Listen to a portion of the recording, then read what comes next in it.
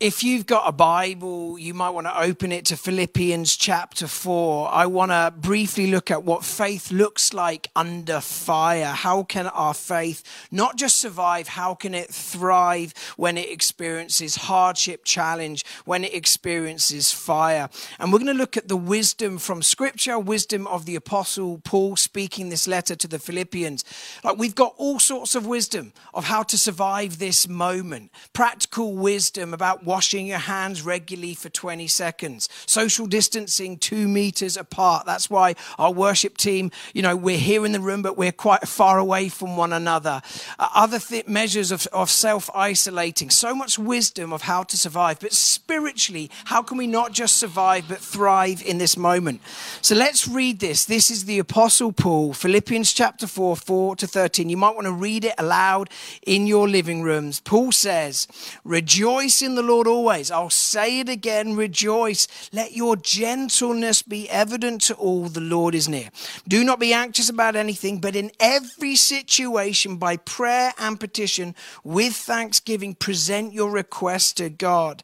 And the peace of God that transcends all understanding will guard your hearts and minds in Christ Jesus. He then goes on to say this, "For I've learned to be content, whatever the circumstances. I know what it is to be in need, and I know what it is to have plenty. I've learned the secret of being content in any and every situation, whether well-fed or hungry, whether living in plenty or in want, whether I have lots of toilet roll or none." I'm trying to contextualize this here. And he closes by saying, "I can do all this through him who gives me strength." There are some nuggets here. Now, you would think that maybe this is Paul speaking to the church in Philippi at a time, a high point in his ministry. Life's great. He's planting churches across the Mediterranean. Everything's going well. But actually, these words are spoken when Paul is in prison. He's under house arrest in Rome. In fact, we get the first indication throughout the New Testament that this is the moment where Paul is contemplating his own death. He's not sure he's going to survive. He's writing to a church in northern Greece, Philippi, that they're experiencing persecution, hardship, like suffering at the hands of the Roman Empire that's trying to crush the church at the time. So into that context, he writes these words. And he says, "Rejoice in the Lord." This is incredible stuff. So here's a few insights from Paul's wisdom then. Number one, cultivate joy in the Lord. Like, this is more than just joy in your circumstances. Like, this is hard right now. These are challenging times. They're frightening times for many of us. There's going to be economic hardship and sickness. We're feeling afraid. And yet Paul says it is possible to know joy in this moment. Because where does the joy come from? It is in the Lord. Incredible. Listen to these words. This is Pete Gregg writing. I've quoted this before at KXC. I love this. He says, "Suffering is inevitable in life. It's inevitable in this next season, but joy is not. So relentlessly pursue joy today. Laugh often, listen well, celebrate the wonder of the smallest, most ordinary things. Tragedy comes to us regardless, but joy is a butterfly, an elusive melody waiting to be named. Our surprising, unsolemn duty, therefore, is not just to weep at life's pain, but to seek and savor its bounty with fierce delight, to marvel at the simple magnificence of the mundane, the ephemeral light through a dirty window, that eternal moment between the first and second mouthfuls of banoffee pie." And let's just hang there for a moment. "Light a fire tonight. Make the coffee strong. Stretch your limbs. Write someone a letter with a real, actual pen. Play Love Supreme by John Coltrane. And should you happen to see a tree bedecked in lights, or an ornate tattoo, or the iridescent flash of pink on a pigeon's head, stop and stare in wide-eyed wonder like a child. Hallow the fleeting hours of this sacred pulse with an oratory of sighs and a liturgy of virtual hugs and whoops and laughter. Believe again in the fundamental goodness of stuff, transubstantiated for us. Receive again this day the blessed sacrament." What is Pete trying to say? Relentlessly pursue joy. I love these words. This is G.K. Chesterton, who said, it's the paradox of history that each generation is converted by the saints who contradict it most. Like, what would it look like for us as the people of God to contradict the spirit of the age, this moment of chronic anxiety? What if we found joy in the Lord? Like, found joy by looking above and partnering with what Jesus is doing. We as a staff team, we've been trying to do this. At the end of every working day at 5 p.m., we all conference call one another on Zoom, and we just have a moment of fun. We've done limericks, writing limericks about people on the staff team. We've had a quiz.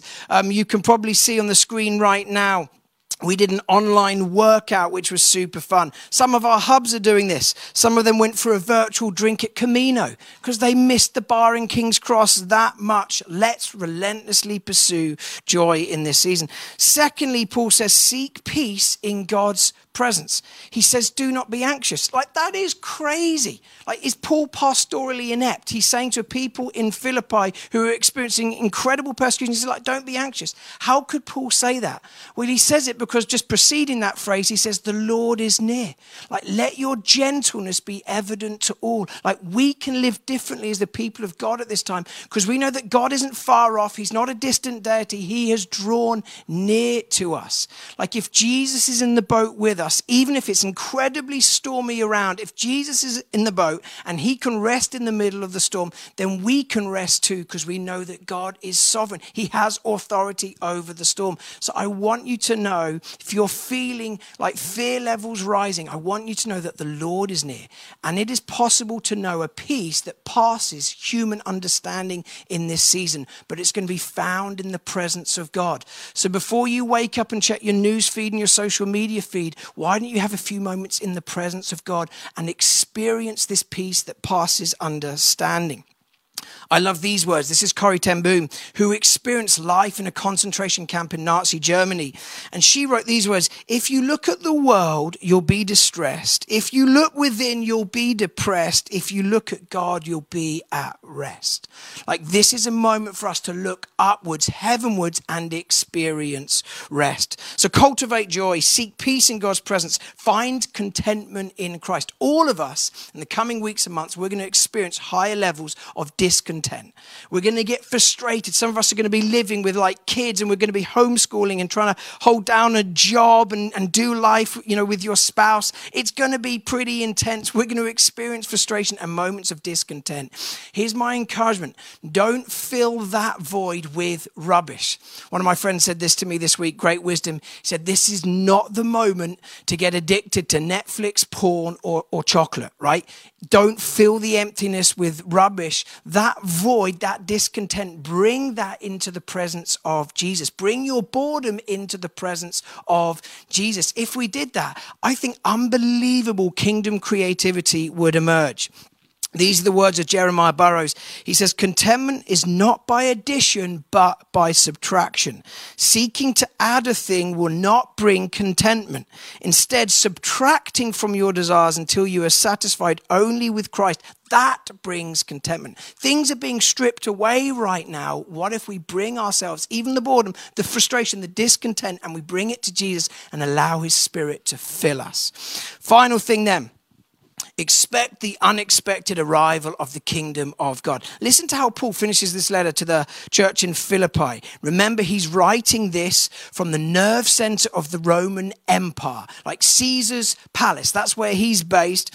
And he says this, chapter 4, verse 22, all God's people here send you greetings, especially those who belong to Caesar's household. This is so subversive. He's basically saying in the nerve center of the empire, where you're most likely to be worshiping Caesar as Lord, some of Caesar's own household are beginning to look upwards and say, no, Jesus is Lord. And if the kingdom of God is breaking out in the nerve center of the Roman Empire, then it can break out anywhere. Like, let's be a people that expect the unexpected arrival of the kingdom of God at this time. Why? Because Paul says that we can do all things through Christ who strengthens us. He is the God of the impossible. So here's the wisdom that comes through Scripture, through the words of the Apostle Paul. How do we not just survive this season, but how does our faith come alive? How do we thrive? We cultivate joy in the Lord, relentlessly pursue joy. We seek peace in God's presence. Why? We know the Lord is near. He's in the boat with us. He can bring peace in the storm. Thirdly, find contentment in Christ. This isn't the moment for other addictions. Bring the discontent and the boredom into the presence of Jesus. And fourthly, expect the unexpected arrival of the kingdom of God.